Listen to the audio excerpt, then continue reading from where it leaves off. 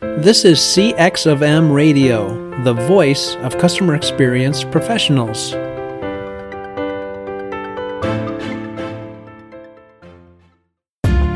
Welcome to another episode of Press 1 for Nick.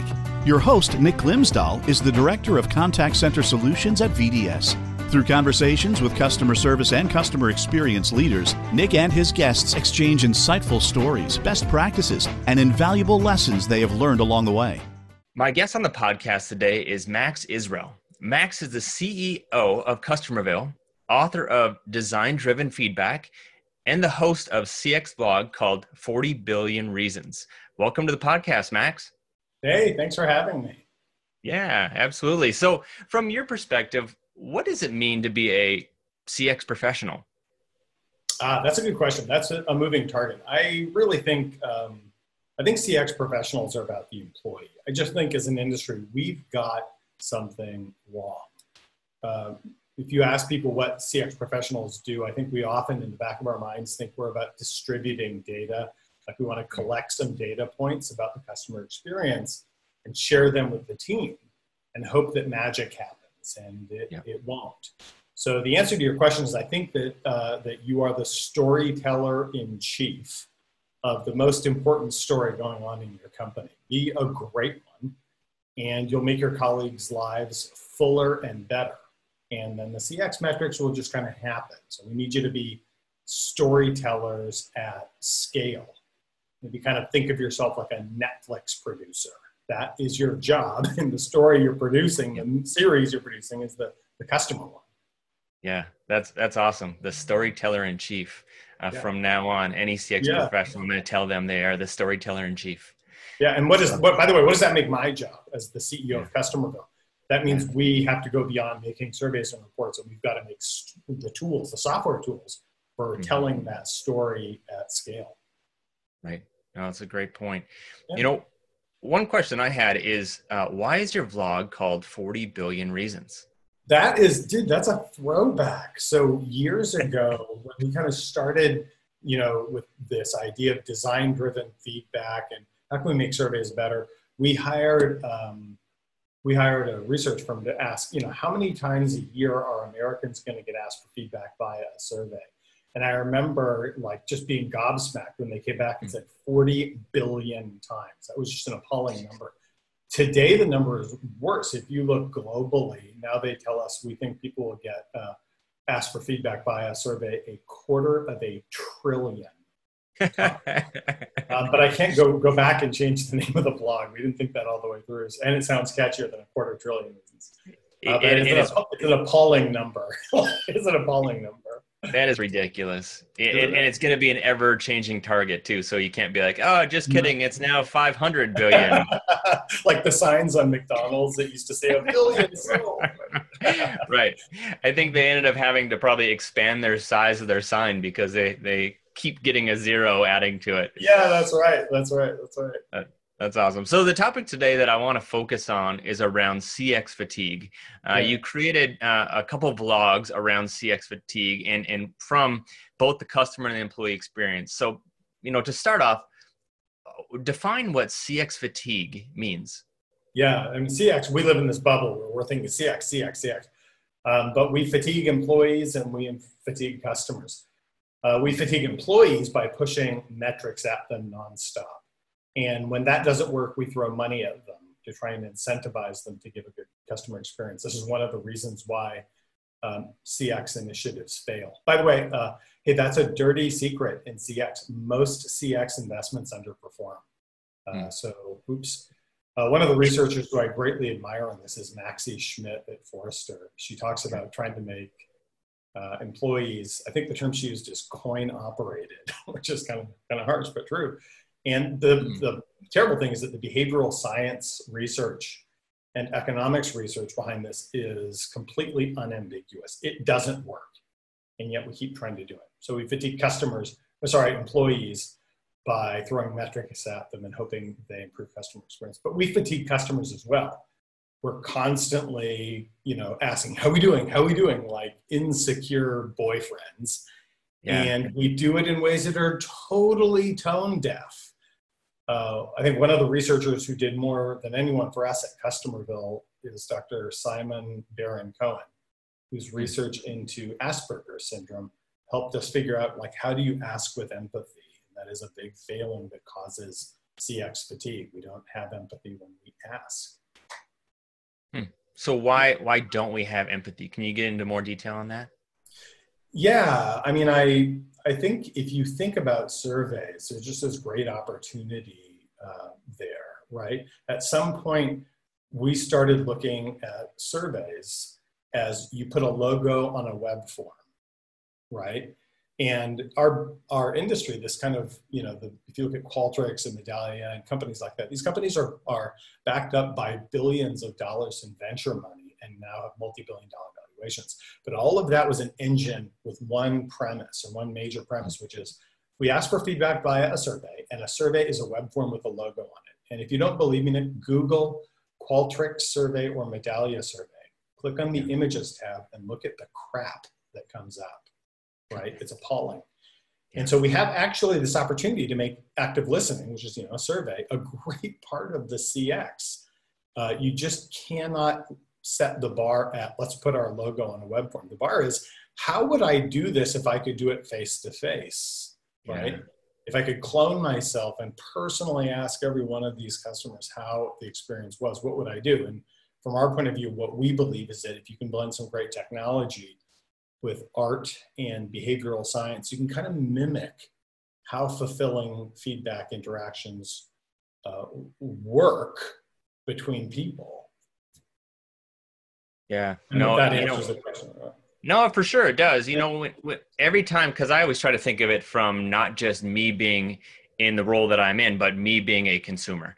How do I feel about this situation? And most surveys that I receive are not enjoyable. They take too much of my time, and they try to trick me and say, hey, just answer a few questions. Then you keep clicking and keep clicking and keep clicking. And you're like, just let me get out of here. And finally, sometimes I just get frustrated and close it. And then I don't complete the survey because they don't respect my time. One thing that when I go through these surveys, one thing that my wife's grandma calls the baloney detector to see if it's authentic or not. And so how does this baloney detector affect customers? I love that. That is awesome. A baloney detector. People are incredibly sensitive baloney detectors or BS detectors. And the reason is you had to be, because for most of our evolutionary history, your life depended on it. For a very, very long time. For all 99% of our evolutionary history, you were pretty likely to die because somebody else killed you, right? And so you are really good at determining if someone is authentic or not. And here's the thing, you can't turn that off. You just can't. So even though somebody's asking you for feedback, you're doing a survey, which is obviously not a human-to-human interaction, right? Your wife's grandma's baloney detector is always going to be on, and you can't turn it off. You will judge even non-human interactions with a brand according to the higher human standard. You're going to judge that for authenticity, just as you would if the CEO of that company was sitting there having a cup of coffee talking with you. If that person was inauthentic and BSing you, you would judge that person negatively. You're going to do the same thing there. Does that make sense? No, it for sure does. When you even when I think chatbots have come a long way, but how many times have I gotten onto a website and I start messaging it, this chatbot, and it's just this dumb chatbot that's trying to answer my questions, and it's not trained correctly. And I'm just like, immediately that baloney detector is going off, right? I'm like, I just want to talk to somebody else. I just want my problem solved. So how do you get your customers to invest in that conversation? First of all, there's one of my favorite scenes in the new season of Westworld. Did you follow Westworld? I don't know. It's just a wonderful series, and it's an HBO series, and there's a new season where one of the characters is getting a call from someone who says that we didn't give you the job, and the guy's really polite and cool, but there's something off, just slightly off about the kind of politeness and political correctness of the way the guy's talking. And at one point, after having this discussion, the the person on the guy who got the call says, "Hey, dude, I don't mean to be harsh, but are you a real person?" And then the guy has to confess, "No, I'm a bot," right? So they had a bot call this guy and tell him, "I'm not giving you the job." So there's, this is not, you're asking a very important question that's going to become nothing but more important. My business, we deal with how do you create human empathy and mimic that in a survey. But I think we're going to be wrestling with this for years, right? Yeah. But the bottom line, so you asked me, how do you get your customers to invest in that, right? Invest in that conversation. Mm-hmm. And the answer is that I think you have to show them the same respect you would face-to-face. Mm-hmm. We have, I think we probably all had, unfortunately, we probably all had that experience of talking to someone who wasn't really authentically listening. Like you're talking to someone at a party and you realize you're not really that into talking to you, and their eyes maybe go out of focus, or they look at their sneak. Or they're looking above you and around you. Yeah. Yeah, for somebody more interesting or somebody else, right? These are terrible, behaviors. They're caustic to a relationship and they turn people off. If somebody's doing that to you, then you're going to reflexively not want to invest in that conversation. And so when you ask for feedback in any number of ways, in our case, in the case of asking for direct feedback through a survey, you need to transmit authenticity. Yeah. You need to give what we call conversational context. You create a little human connection, you give a little context. It doesn't take much effort, and then you can ask. And we do this all the time. If you came to visit me in Valencia, so as you know, most of the year I live in Spain, where we have our developers and our designers. And if you came to Valencia to visit me and you got lost on the street coming to my office, you would never just roll up to somebody and say, "Where is Customerville?" They would look at you like you're crazy, because you can be acting that way. Yeah. Watch what you do. The first thing is you'd make a little social connection with a hand gesture and a little head bob, a smile, and a wave. Then you give a little bit of so there's your connection, a little bit of context. "Hey, listen, I'm here to visit my friends at Customerville. I'm totally lost. I'm not from town. I'm totally lost." And the third thing you'd finally get around to doing is you'd ask, "Can you give me a point in the right direction?" Connection, context, ask. So watch how you seek information as you go through the rest of your day. And I'd encourage your listeners to do this. As you go through the rest of your day, right? Watch how you seek out information. You do it so effortlessly and beautifully and gracefully. It takes so little time, but you do it over and over. Connection, context, ask. Connection, context, ask. And that is one of the things that makes people feel comfortable investing in the conversation. And when it's off and it's not there, it feels bad. So whether you're talking about a chat bot, or in the case of my company, CX surveys, you want to find ways to create connection, context, ask, and then you'll find people just willing to open their heads and their hearts to you and tell you what's going on. Right. No, that's awesome. I really appreciate that. And I think you are the most interesting person in a party. So there's probably nobody that is looking for somebody else more interesting. I am always, when people are trying to I cannot get this guy to stop talking about goddamn service. Somebody save me. So that's funny. So let's switch to the employees. We talked a decent amount about customers, but how does all of this fatigue affect the employee? Yeah, as I said, I really think CX is about the employee. You're the storyteller in chief, and your job is to collect a high quality story, right? A vivid story about this customer experience and get it into the hands of the employees.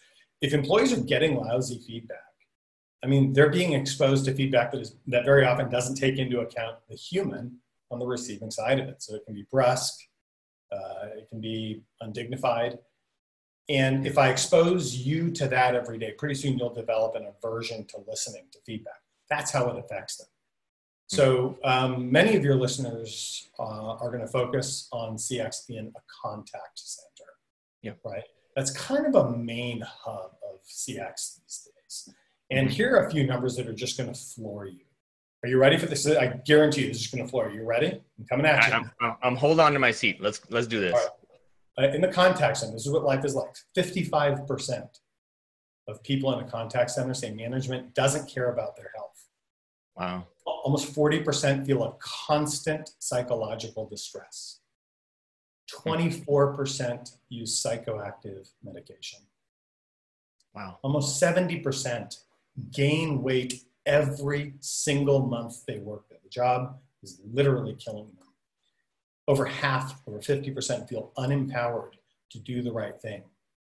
That is what you are talking about. So when you ask, how does this affect the employees? The employees are already affected, right? The question is, how are you going to positively affect them? How can you gather a vivid customer story about the positives and the negatives, but a whole lot of it is the positives, and use it in a way to change those metrics I just shared with you. Because if you do that, then the CX takes care of itself, right? Your job is to make these people feel better about their contribution to their company, their society, their family, all those things, right? Yeah. That's what's at stake here. It's probably the number one thing I want people to understand.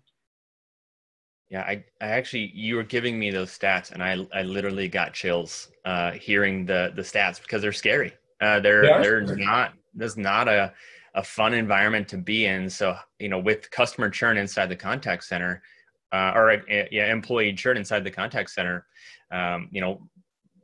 rising around 100% year over year. Like, how do I pause that and potentially reverse it so we create a better experience for those employees? So, by the way, Nick, let me just tell you, if your listeners are in charge of CX programs, right, that churn is $1 trillion a year problem just in the United States alone. Trillion with a T. So thinking of those numbers, ask yourself. And by the way, we have a vlog episode. Go to customerville.com/vlog and look up best self. You have the power to change those numbers, and the relationship between changing that experience and dramatically reducing churn and the huge cost of churn is an ROI lever every CXer needs to be paying attention to. Don't go to your boss and say, I got net promoter to go up by 0.1. He doesn't care. She doesn't care. Say, I saved us $10 million last quarter by cutting our employee churn by 15%. Right. They're going to care about that. Right. And because probably they're measured by that. If you can kind of focus on, not just does it improve you as an employee, but it improves the metrics that your leadership is measured on. Yeah, totally. Absolutely. Yeah, absolutely. So what are a few steps that my listeners can take to improve the CX fatigue?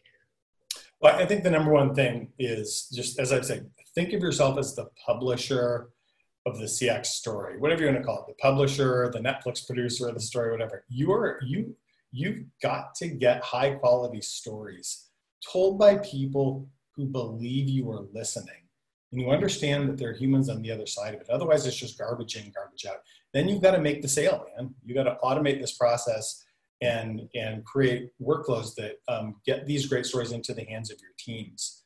There are many things involved with doing this right, but I'll kind of tick off a few things. Like number one, avoid hammering people with service complaints.